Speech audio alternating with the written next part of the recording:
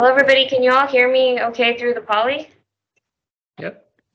Okay, so welcome to the last ESC seminar of the month of May. Before we start, I'm just going to give some brief announcements. First, remember to take care of yourself, as tomorrow, June 1st, is National Safety Month. DOI offers employee assistance program resources, and you can take a look at the link, which I will post later in the chat. There's the 2023 Earthquake Country Alliance Bay Area Spring Workshop at the Belmont Sport Complex on June 15th from 9 to noon. And our very own Max Schneider will be giving the quake break. So the workshop is free, so please register. Building 19 residents' electrical power will be turned off on Monday, June 5th from 6 a.m. to 6 p.m., so please make other work arrangements on that day. The GMAG seminar on June 8th is going to be given by Owen Callahan on fault studies, heterogeneity, healing, and hot springs. Also, please say hi to the new ESCAO, Christina Hearn, who's sitting at Moffett Field in Trudy's old office. And finally, this is, well, Evan and I officially are no longer going to be the seminar chairs after today, although Evan is on vacation, so he signed off 2 weeks ago. So today I'm going to be signing off and passing the torch on to Curtis Baden and Max Schneider. So for future seminar recommendations, please send them an email. And I will also go on to introduce today's seminar speaker, Victor Tsai from Brown. Victor got his bachelor's in geophysics from Caltech and his master's and PhD both from Harvard, where he was advised by Jim Rice. From 2009 to 2011, he was a Mendenhall postdoc at the Geologic Hazards Science Center in Golden, and then returned to Caltech, where he served as a professor in the Seismo Lab for nearly a decade before joining the faculty at Brown. Throughout his career, Victor has applied creative approaches on a very large range of topics in seismology, ranging from glaciers, ambient noise tomography, ground motion, debris flow, and most recently, earthquake complexity, which is apparently the topic of today's talk. He has been recognized by an AGU Keiichi Aki Young Scientist Award, an SSA Charles Richter Award, and an NSF Career Grant. He's also been an incredible mentor, always giving insightful advice about both scientific and professional questions. And most recently is also a new dad, so we really appreciate him taking time off from what probably amounts to a second full-time job to give a talk today. So without further ado, Victor, take it. Thanks, Shanna, for that nice introduction. Indeed, I was just doing baby care this morning. So anyway, it's great to be here. And I'm glad all of you could make it to this talk. Before I get started on the talk, I just wanted to mention my co-authors. So this has been done in collaboration with Greg Hirth from Brown, Daniel Trickman from the University of Nevada, Reno. Yours truly, Shanna. Shanna Chu was a postdoc with me who did a lot of some of the work shown here. And then I have a new student, Jae-Sok Lee, who's been following up on some of this more recently. So what am I going to talk about today? Well, today I'm really going to talk about trying to understand earthquake ground motions. And to some extent, this is different from just trying to determine empirical relationships, but really trying to understand the fundamental reasons that ground motions look the way that they do, and also to try to be able to predict what those ground motions are for different places. So, and also before I go on, feel free to ask questions during the talk. I assume Shanna can relay those to me if you have questions, or I can take questions at the end. Okay, so, sorry, did someone say something? No. Okay, so today I'm going to focus on trying to understand high frequency ground motions, and particularly because these are the ground motions that are often the ones that damage buildings and contribute to fatalities.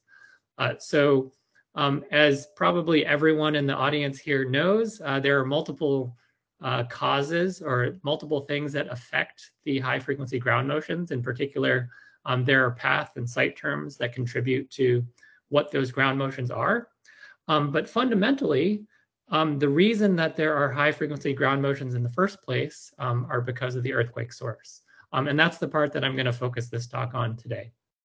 And here, I just have one example of an earthquake. This is the Loma Prieta earthquake from 1989 that I'm sure a lot of you know very well. And this is a very near field record. So this is from 18 kilometers away from the hypocenter. And this is just showing the acceleration as a function of time during the earthquake. And as you can see, there's quite a bit of high frequency ground motion. And part of the what I'm trying to explain today is, let's say, why is there this high frequency ground motion? And how would this high frequency ground motion be different for different earthquakes? So is the Loma Prieta earthquake usual, unusual? Are there things that we can predict about its location or about the high frequency ground motions based on its location or based on other characteristics? So that's what I'm going to spend most of today talking about. And this, trying to understand these high frequency ground motions is a bit in contrast to trying to understand low frequency ground motions. So here I just have an example of how we actually understand extremely well the low frequency ground motions from earthquakes. And this is just one example, but this is showing that moment tensor models generally explain low frequency ground motions incredibly well. This is from one of the most complex earthquakes that occurred in the recorded history. So this is the 2004 Sumatra earthquake. But if you only look at the relatively low frequencies, and here I forget exactly what the frequency band is, but it's in the maybe 20 to 30 second and longer period range here. And you can see compared the data in black for the vertical, longitudinal, and transverse components of ground motion, compared with synthetics in gray. And these synthetics are due to a relatively simple 5-point source moment tensor model for the earthquake. And as I hope you can see, the synthetics do a remarkable job in matching the data at these relatively low frequencies. So almost every single wiggle in the vertical, longitudinal, and transverse components of ground motion at these relatively low frequencies, even for a relatively complex earthquake like the Sumatra earthquake, we can predict to a high degree of accuracy. And this is true not just for this one station, but this is true basically for all of the stations in the global network. So this is in contrast to what I'm going to talk about today, which is about the high frequency ground motions. So unfortunately, high frequency ground motions are not so easily understood, meaning that, for example, the ground motion models that people use to try to predict what the ground motions are at different sites that we have generally have a very limited understanding of what causes the inter-event variability that's observed from earthquake to earthquake. So in the typical ground motion models, there are various terms that have a source component, for example, the faulting style, and how that affects ground motions. But generally, these empirical correlations are not very well understood in terms of why they exist in the first place, and if they can do a good job in explaining why different events have different amounts of ground motions at the high frequencies. So this is the problem that I'm going to talk about today. If we can try to explain what causes these high frequency ground motions. And I'm going to spend pretty much the entire talk showing, before I go to that, in addition to the ground motion models not not understanding the cause of these high frequency ground motions, simulations also do not do a great job in explaining what those ground motions are. And so I'm going to show just one example of what those simulations look like for the sort of state-of-the-art simulations that people have been doing today. This is just one example from Eric Dunham's group up at Stanford. But this is one example showing that if you put in a semi-realistic kind of rough fault and you do dynamic rupture simulations on this rough fault, then you can get what appear to be quite complex ground motions with this wave field being depicted in this plot over here. With the you can see the S wave being radiated outward in this reddish color, and you can see the complexity in terms of how these colors sort of oscillate in space. And so these models have been getting better and better, and they're at the bottom of my slide is just a list of some of the recent simulations that try to get into more and more realism in terms of how to think about these ground motions. But one of the challenges is that they don't actually predict the observed ground motions all that well. This is a plot on the lower right here of the acceleration spectral amplitude as a function of frequency. So taking this snapshot of the ground motions and converting it into the frequency domain.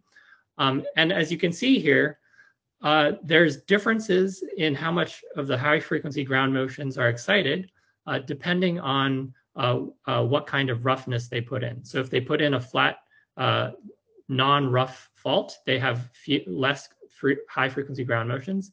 And if they put in a realistic amount of roughness, this sort of 10 to the minus 3 roughness, meaning that the amplitude of the roughness is approximately 10 to the minus 3 times the length scale or the wavelength of that roughness, then you get this sort of prediction here where this reddish color shows the predictions for that 10 to the minus 3 roughness. Unfortunately, what's actually observed, and I'm not going to show why this is the case, but if you take that Loma Prieta example, for example, you find that at the high frequencies, if you're in the near field where the waves have not yet attenuated away, what's generally observed is that the acceleration spectrum is relatively flat across this frequency range. So what's observed is that that there's not much decay in terms of the energy from low frequencies up to high frequencies through this frequency range. But what these models predict is still with realistic roughness that there's a significant decay of energy at high frequencies. And so today I'm going to try to talk about why, whether we can understand what causes that additional high frequency ground motion that is not being captured, for example, in these state-of-the-art simulations. And what I'm going to focus on today is the potential cause that complex geometries within the fault zone how that can result in additional components to the ground motions. And the motivation for this is really that basically all the field observations that people have made from around the world in different fault zones have shown that fault zones are indeed quite complex. And these are just a few examples of that complexity. So here on the upper left, I have an example at the sort of 500 meter or kilometer scale, where you can see quite significant amount of fault zone complexity. And one of the things that I wanted to point out in this figure is that these fault zones, not only is there complexity along single fault strands, but there is a lot of additional complexity in terms of these additional fault strands that are in related areas, let's say within the zone that people might think of as the fault zone. So at the sort of kilometer scale or 500 meter scale, there are all of these different structures that potentially interact during an earthquake. And this is true at a smaller scale as well. And so there are maybe not as many good observations at these smaller scales, but there are these at least a couple. These are a couple of observations from Mark Swanson for an exhumed fault in Maine, actually the fault that was on my title slide, which since the time that it was seismogenic, it has had very little deformation. And so one can see almost perfectly intact what these fault structures looked like when it was seismogenic at 7 or 8 kilometers depth. And what you can see here is, again, at this relatively small scale now, at a either 2 meter scale or at the 4 meter scale, you can again see this significant amount of fault zone complexity that really you can see all of these different structures, and you can even trace the amount of slip that was on each of these different structures at the meter scale. Yeah, so basically all of the different field observations that we've had show that basically everywhere we've gone, there's some amount of geometrical complexity of these fault zones. And in fact, this is even true of fault zones that are notoriously thought of as simple.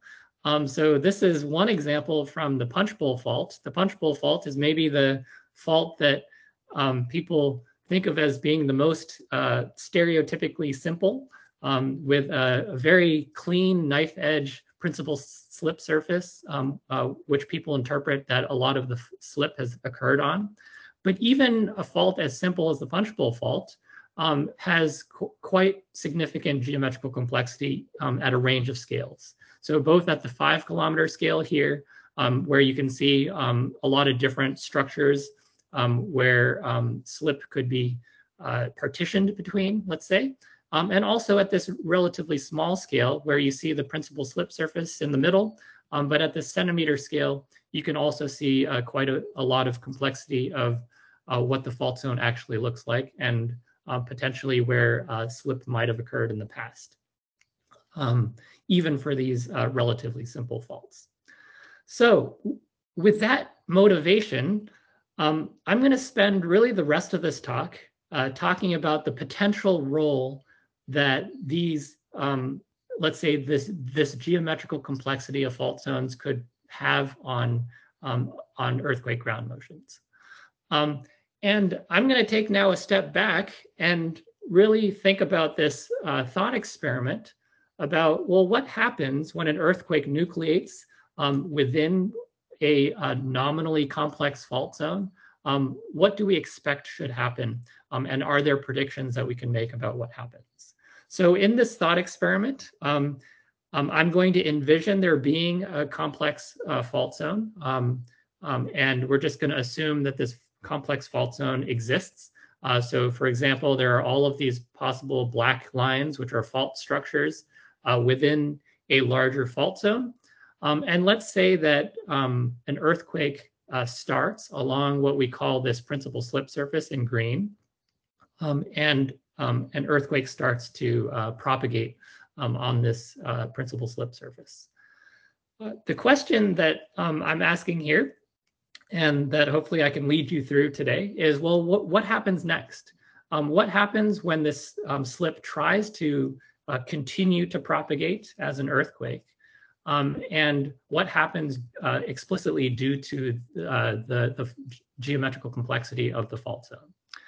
Well, perhaps the thing that I want you to notice is that just like people study stepovers and compressional bends and extensional bends at a larger scale, within the fault zone scale, we also see that there are these compressional segments. For example, there's one of them right here. You might think of this as a compressional stepover if it were at a larger scale. And there's extensional stepovers in other places like over there. And so one of the questions then is, well, if a slip really tries to occur at a scale that's larger than the scale of these structures, then something has to happen at each of these stepover points. In particular, if you think about what happens at this compressional bend in the fault, basically the stresses get loaded to a very high amount. And there's a question then about what happens next, with one of the options being that slip gets transferred to one of those subsidiary faults that is assumed to exist here. So if I were to draw what might happen at one of these stepover points, one of the options when slip tries to occur at this point is that you could have slip transferred from what was the green fault to this blue fault. Or you could have slip transferred from this green fault to this red fault over here. And one way of thinking about what happens there is that as slip occurs, there is this geometrical incompatibility at each of these points, which results in elastic loading of that point. And if the slip transfers onto a different strand, then there's unloading of stress at each of those points. So this is a sort of qualitative way of thinking about it, but I think it's a very useful one because one can now think about it in terms of the structures in between the faults.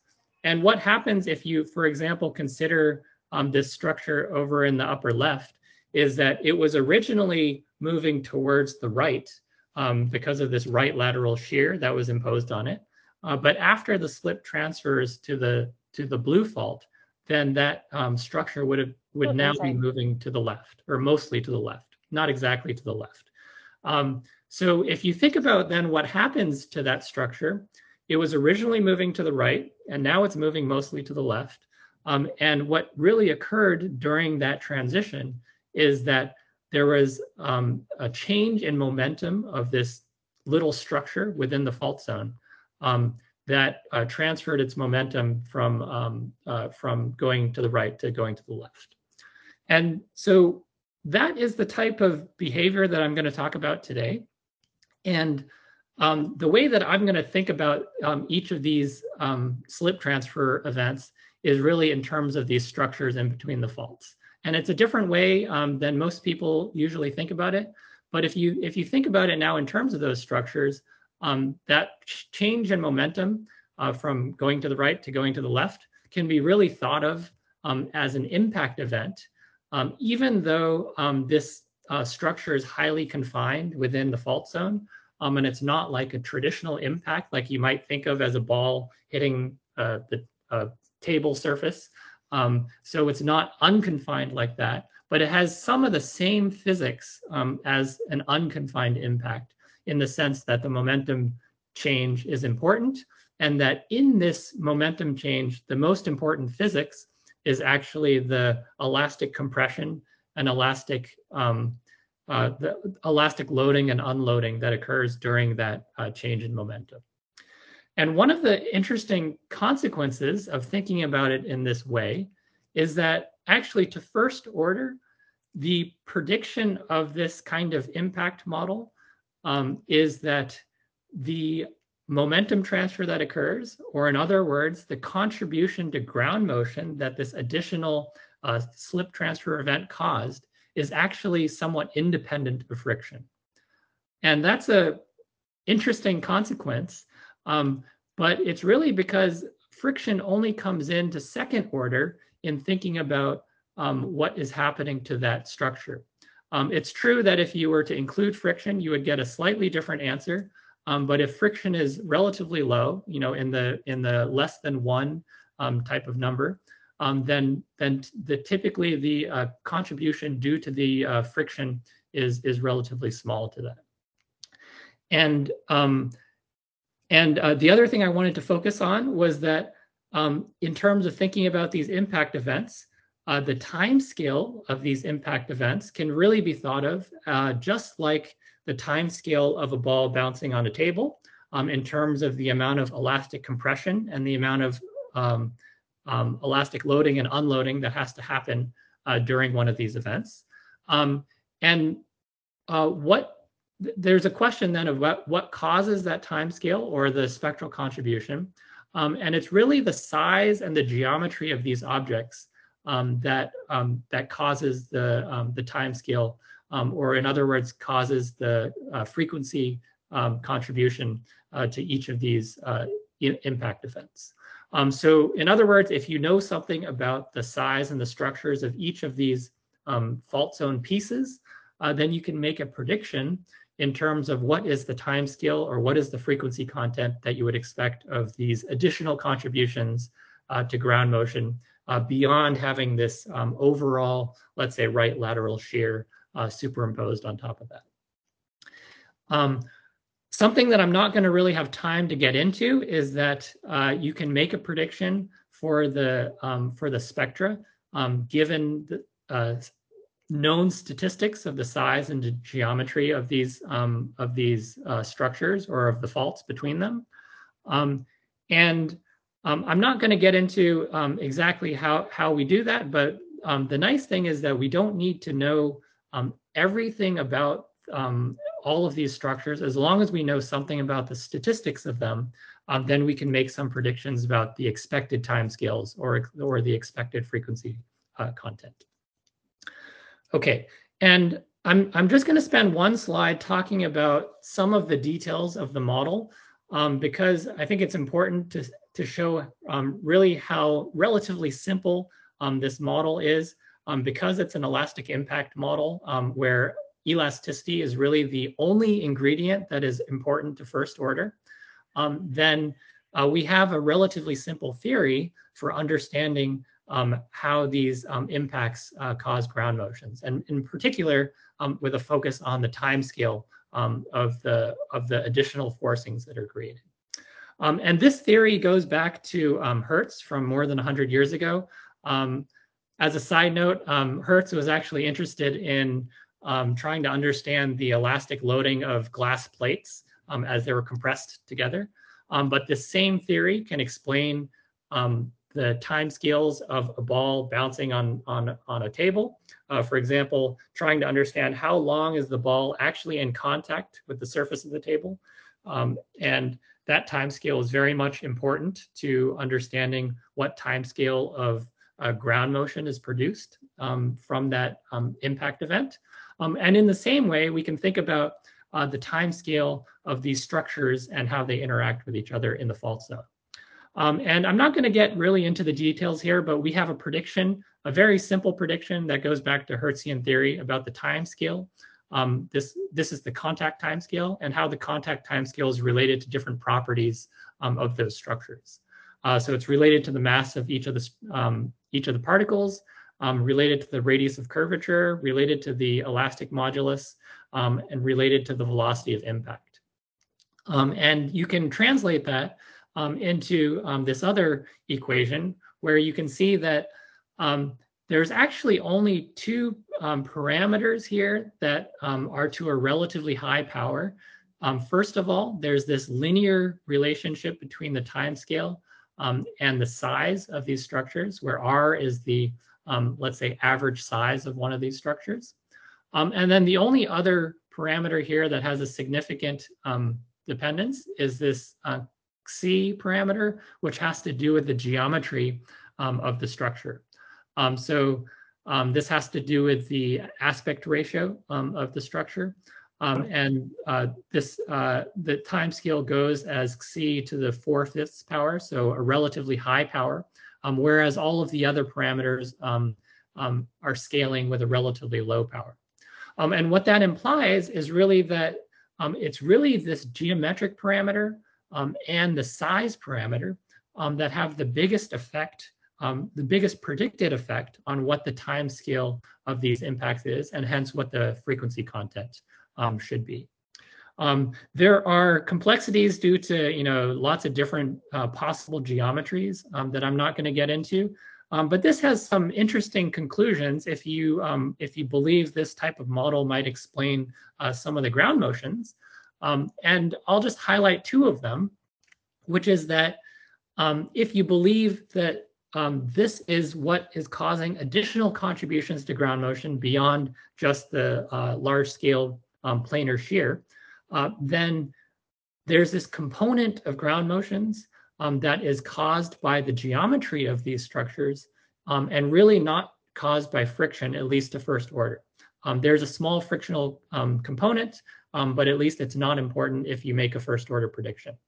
And so that's very much different from how most people think about the contributions to high frequency ground motions, where the standard model would be saying that there's a component of high frequency ground motions that is due to very small scale slip on a planar surface or a nearly planar surface, maybe with a little bit of roughness. And this model is claiming something quite different from that, that it's really caused by the geometry and the size and the geometric characteristics of those different structures. The second implication that I wanted to highlight today is that if you were to make stress drop inferences from high frequency corner frequency measurements. And there's this additional contribution to ground motions that's caused by these elastic impacts. Well, then that means that the model you should be using to interpret those corner frequencies would need to be modified, and would need to be modified to include this component that's related to geometry. And so there's this implication that potentially these seismological inferences of stress drop may be biased by these contributions to high frequency ground motion from these geometrical complexities. Okay, so that's all I think I'm going to say about the sort of predictions that we make from this sort of geometric, this fault network complexity model. And I'm going to spend the rest of this talk talking about some of the predicted observational differences and how we can try to go about testing whether this elastic impact model really, let's say, can explain some of the observations that we see. I think I'm only going to have time today to talk about this first one, but there are a series of different types of predictions we make from this model. So we make predictions in terms of differences in what causes the variability of high frequency ground motion. That's stuff that I already talked about. Something that I didn't really talk about much is that we also predict there to be differences in the high frequency focal mechanisms compared to what standard models would predict. And we also predict differences in the ratios of P to S wave energies especially at high frequencies. But I'm really just going to focus on this first one because I think that's all I'm going to have time to talk about. And as I mentioned previously, these sort of standard rough fault frictional models predict that heterogeneity and stress drop, heterogeneous slip, and to some extent the off-fault viscoplastic parameters. So in terms of the viscosity or some of these other parameters that might apply off of the fault, that's what these rough fault frictional models predict causes the variability in high frequency ground motion. Whereas what I've shown today is that the elastic impact model, it's the size of the structures and the geometry of those structures that predicts what that high frequency ground motion should be. And so I'm going to talk about this one observational study that actually was led by Shanna Chu, where we tried to take that prediction and tried to see if there was any observational evidence that the impact model might be predicting something reasonable. So what we did was we tried to,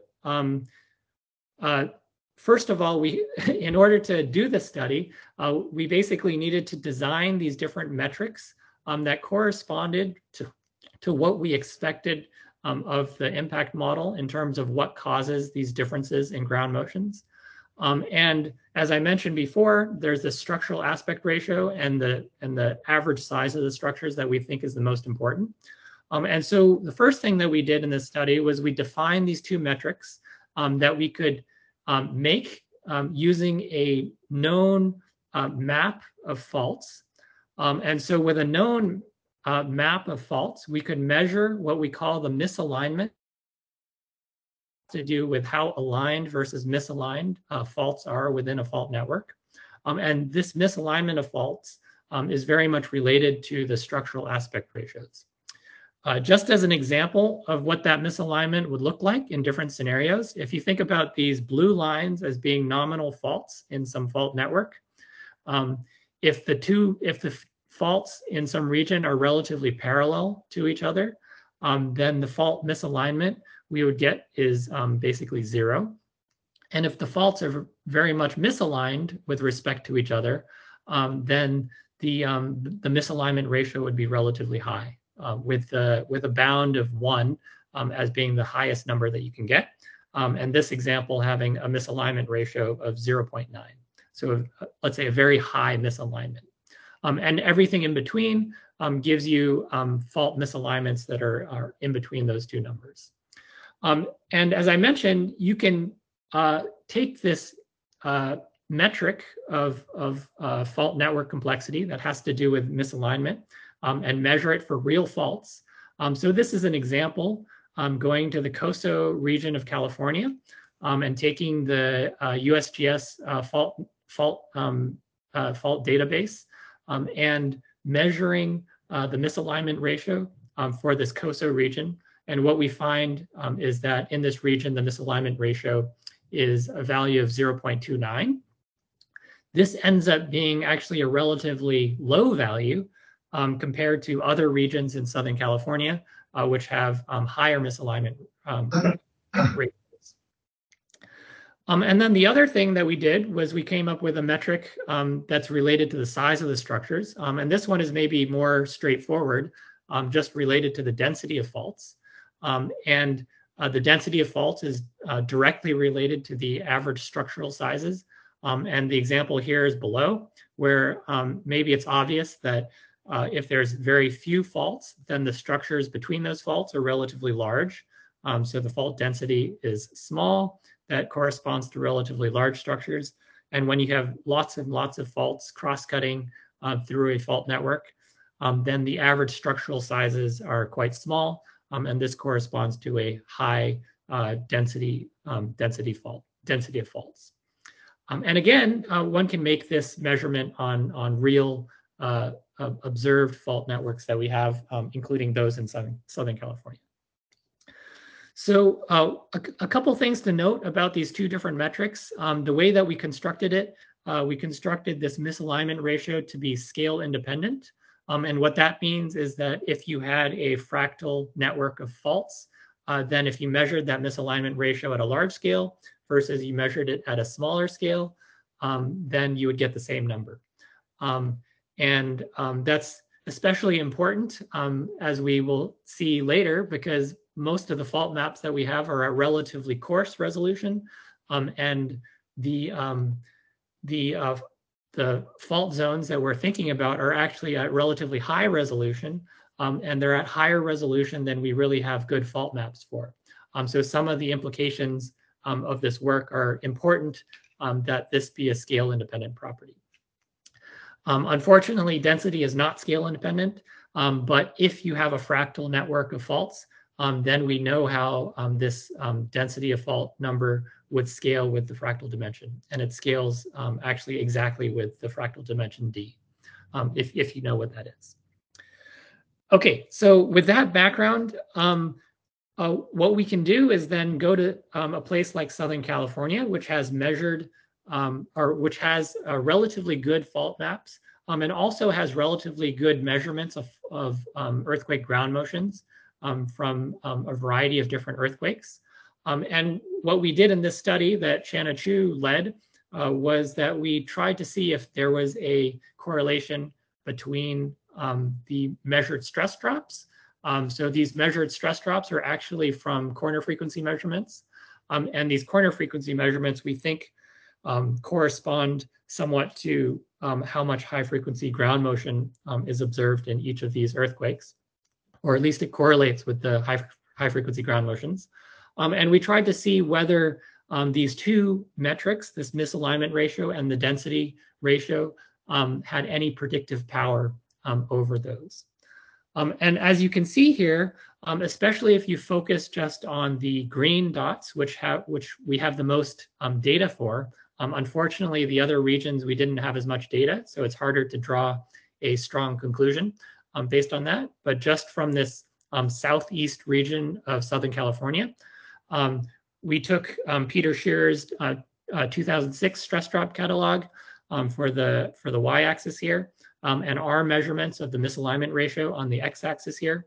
And what you can see with these green dots in particular is that there's actually quite a bit of the scatter that we can explain in terms of the measured stress drops being related to the misalignment ratio. In fact, it's a relatively large number, although the scatter is large. So there's approximately a factor of 10 variability in stress drop, or apparent stress drop, related to the corner frequency that we can explain due to the misalignment ratio. And that's a relatively large number. So stress drops, vary by 2 or 3 orders of magnitude. So we're definitely not explaining all of the deviations in stress drop, but we can explain a significant fraction of that, approximately this factor of 10, in going from low misalignment ratio to relatively high misalignment ratio. Now, it turns out that the density also has a correlation. The correlation is not quite as good.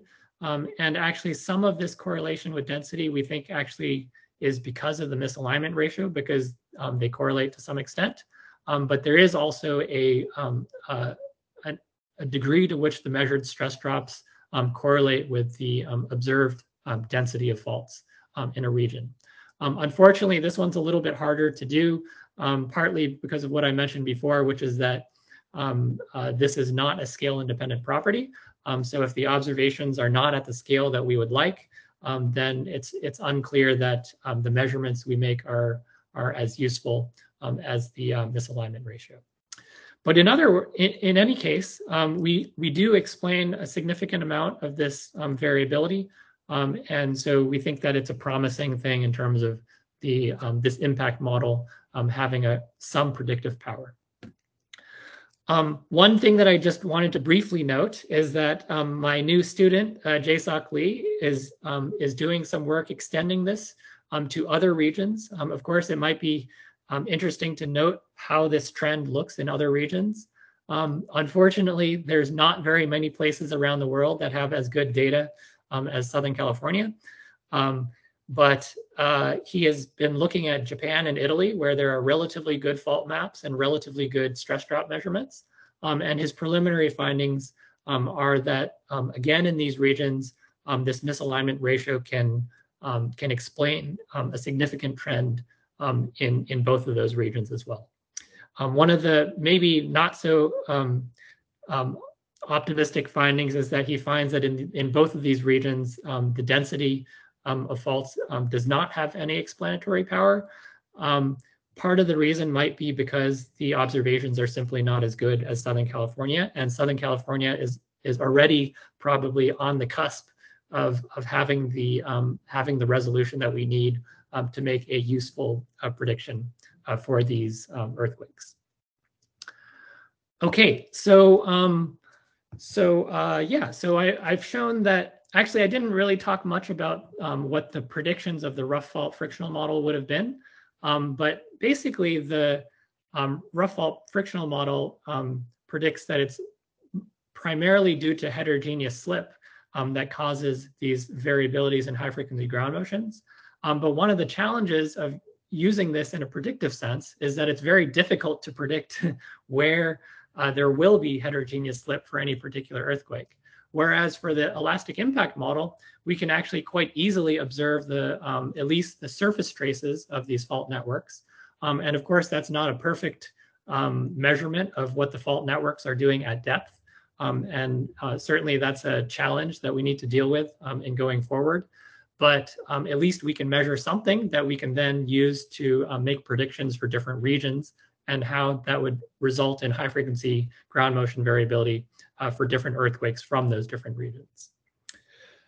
Okay, so I think I'm going to summarize now. So I've shown that frictional models have difficulties explaining some of the observations, in particular how high those high frequency ground motions are, and that this geometrically complex fault zone impact model can explain some of the observations. Finally, I just wanted to leave you with this, that the impact model has these significant implications for interpreting seismological data and predicting earthquake damage.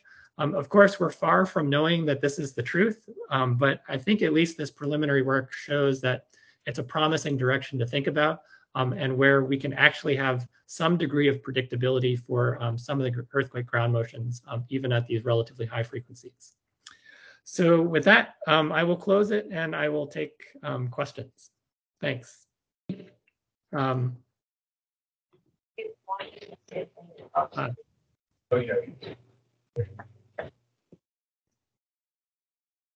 Victor, can you hear me? Yes.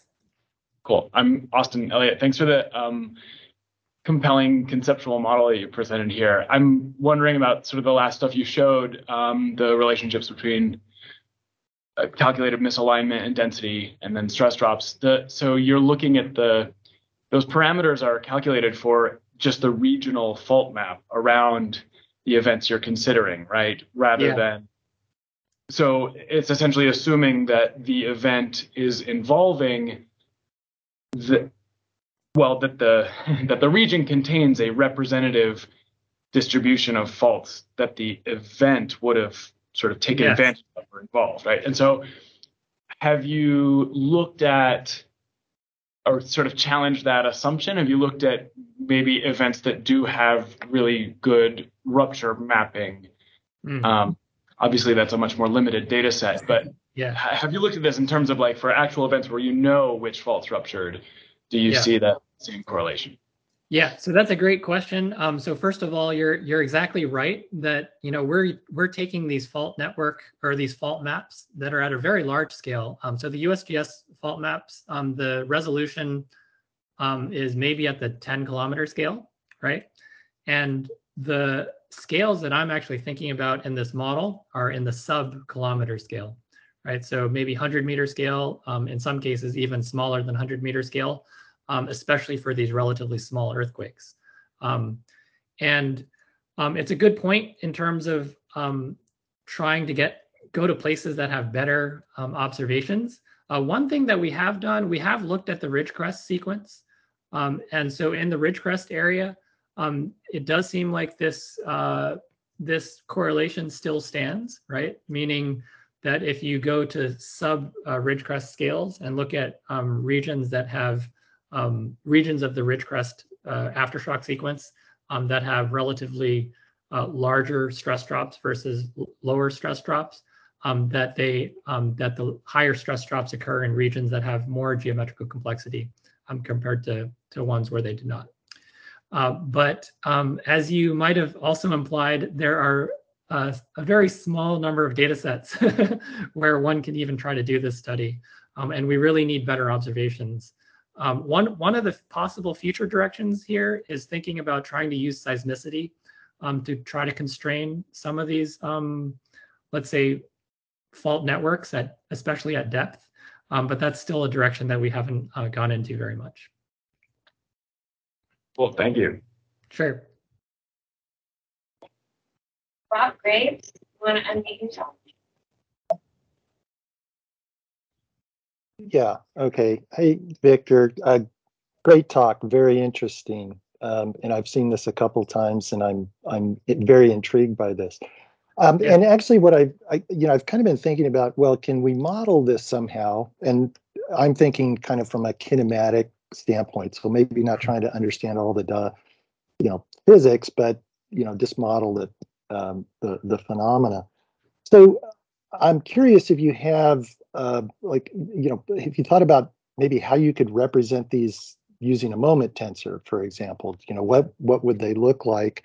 And then a related part or related to that is, as the rupture comes up and it transfers along these small network of faults, would that also maybe lead to starting and stopping of the rupture, kind of on a very small scale? So those two kind of questions, I'm wondering if you have some thoughts. Thanks. Yeah, so both are great questions. Let me try to start with the first about how to include these in a model kinematically. It's actually quite easy, and it's not in terms of a moment tensor. Each of these impact events is really like a single force. And you could, in a kinematic model, just introduce a bunch of single forces that you would think would nominally correspond with these impact events. Every time one of these structures moves from going to the right to going to the left, that is one of these impact events. And you can try to include the variability and angle that you would expect from a known geometry or some expected geometry of your fault zone. One of the things that I didn't really mention earlier is that actually those angles end up being quite large compared to the average angles of the faults themselves. And that has to do with just how you get an impact angle from a geometry of a fault. But that's an important thing that would need to be included if you wanted to include that kinematically. And I do think that that would be a great direction to go because one can make those predictions, right? One could take a geometry of a known fault. One could estimate how frequently you would expect these single forces to occur and then add that in kinematically to a model. And one of the things that you predict to be different from a moment tensor model is that you get this difference in P to S wave energy because of these single forces. So hopefully that answered that question.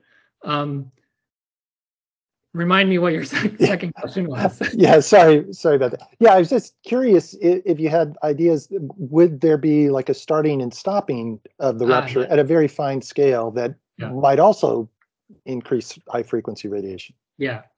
So that's a great question about whether this has implications for the dynamics of the earthquake itself. It's not something that I've spent a whole lot of time thinking about yet, but I do think it's a very important question, right? In terms of trying to understand whether it would, let's say, as you said, cause earthquakes to stop or start again, and how best to think about that. So I'm not sure I have much useful to say at this point, except that I would be very interested in sort of following up on that to think about what the consequences for the dynamics are. Right now, I've only really thought about the consequences for ground motion. Yeah. Okay, great. Thanks, Victor. Yep. Thank you.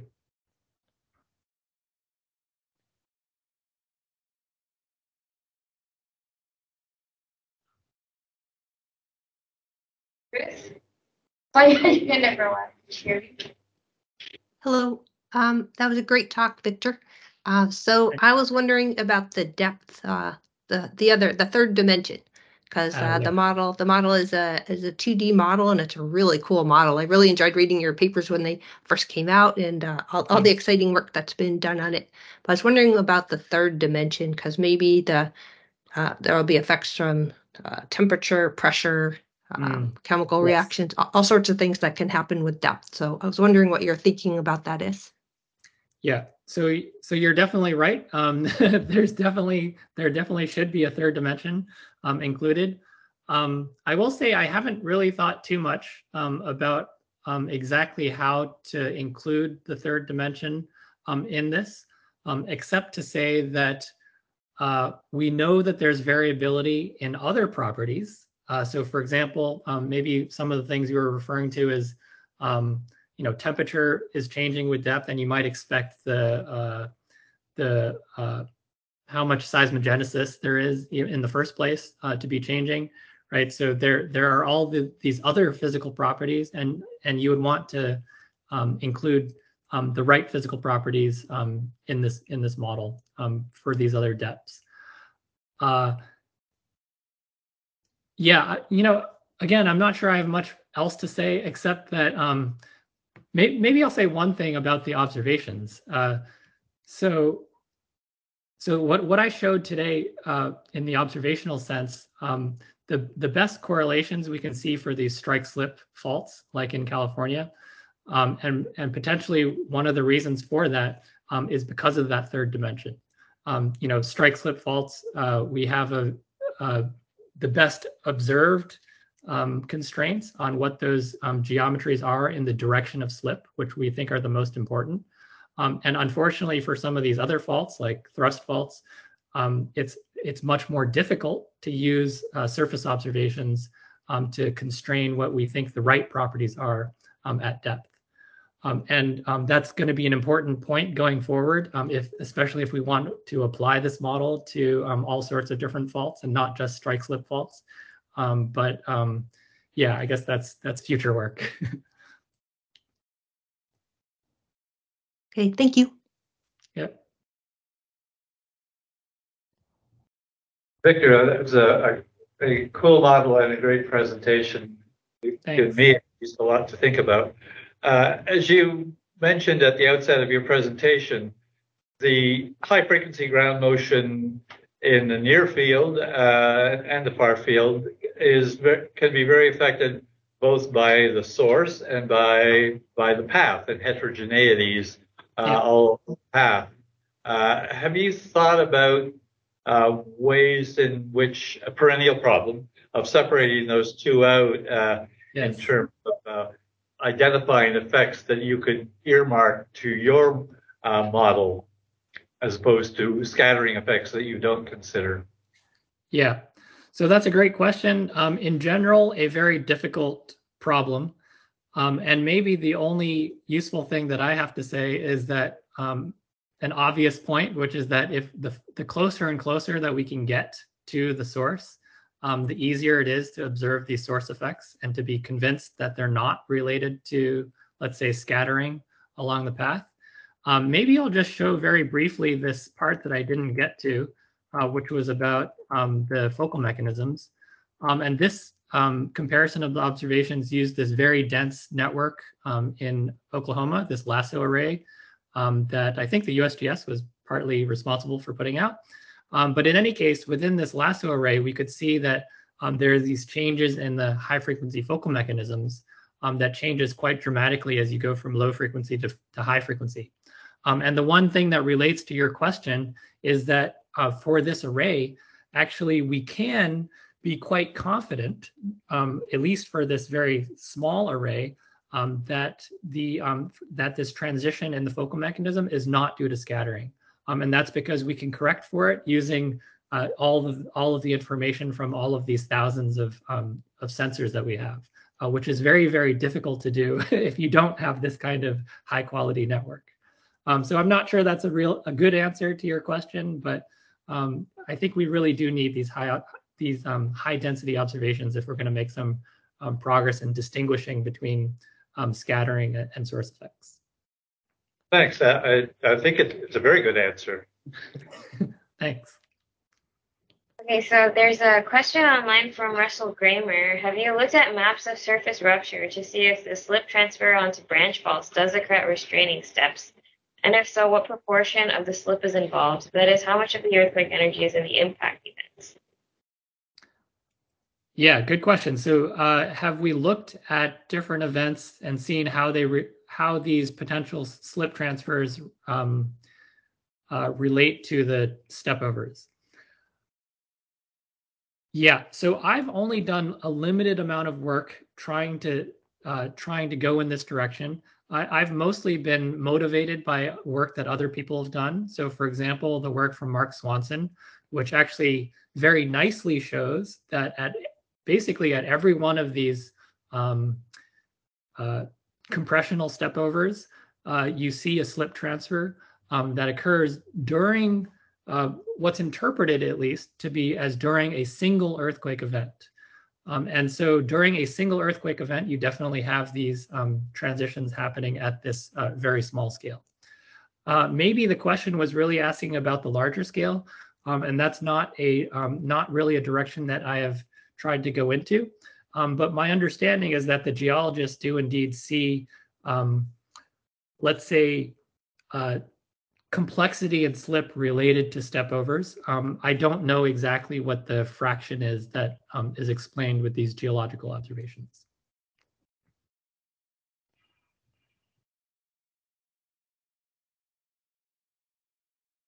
I see Tom Hanks has his hand up. Yeah, let me unmute myself. Thank you, Shannon. Thank you, Victor, for a very interesting talk.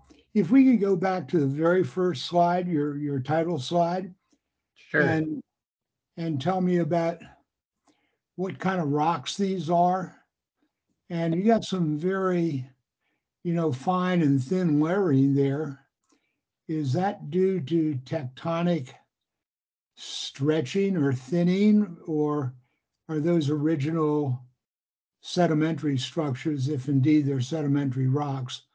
I'm not sure from looking from here what they are. Yeah, so that's a great question. I don't know a whole lot about the geology, but I'll try to answer your question. So first of all, the one thing to note is that the fault zone that I showed in the title slide, so this is work from Mark Swanson, there's been basically no deformation of this fault zone since it was seismogenic. So it was exhumed from depth, almost entirely intact.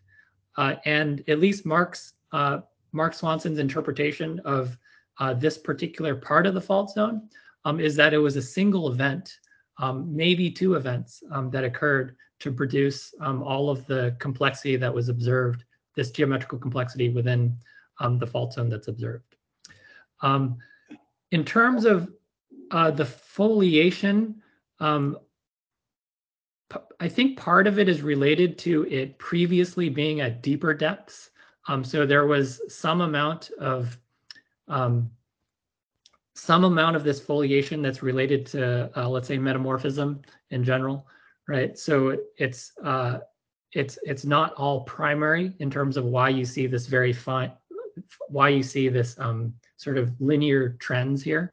But basically all of the deformation that you see here is seismogenic. So I'm not sure that answered your question, but yeah, maybe I would refer you to Mark's paper if you're interested in more details. I thought you said that a lot of the thinning here might have occurred at deeper and potentially aseismic depths, where you're getting the deformation, but you're not getting earthquakes, but you are getting the stretching and thinning of the rocks. Yeah. So none of the fault offsets that are observed here occurred aseismically. So there's all these, for example, there's these melt pseudotachyllite inclusions that you can see related to this fault slip. And so it's really thought that all of the deformation within this relatively small area is actually due to seismic events. And it's just that some of the earlier imprinting due to metamorphism is probably the reason that you have some of this lineations in the first place. Okay, thank you. Sure. So we are at time. I'm just going to read one more question in the chat from Morgan Page, and then we can stop the recording. Morgan asked about your teasing with respect to the last row of the observational differences, P to S energy ratio. What is the observation? Thanks.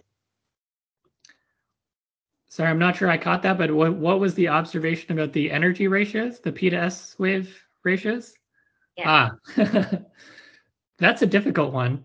I'm not sure that there are really any great observations of the unaltered P to S wave energy ratios. And pertaining to, I think it was Wayne Thatcher's comment, pertaining to whether scattering did not play a role. So pretty much all of the observations that I know about or that people have analyzed, scattering has played a significant role in determining what the actual observed P to S wave energies are. And what we would want to look at is what the unaltered P to S wave energies are before, let's say, there was significant scattering. It's a good question as to what data set we might want to look at. Are there any of these very dense 3D array data sets that might have good observations of what those unaltered P to S wave energies are? But that's, and I would love to talk to you about that if you have any thoughts about that.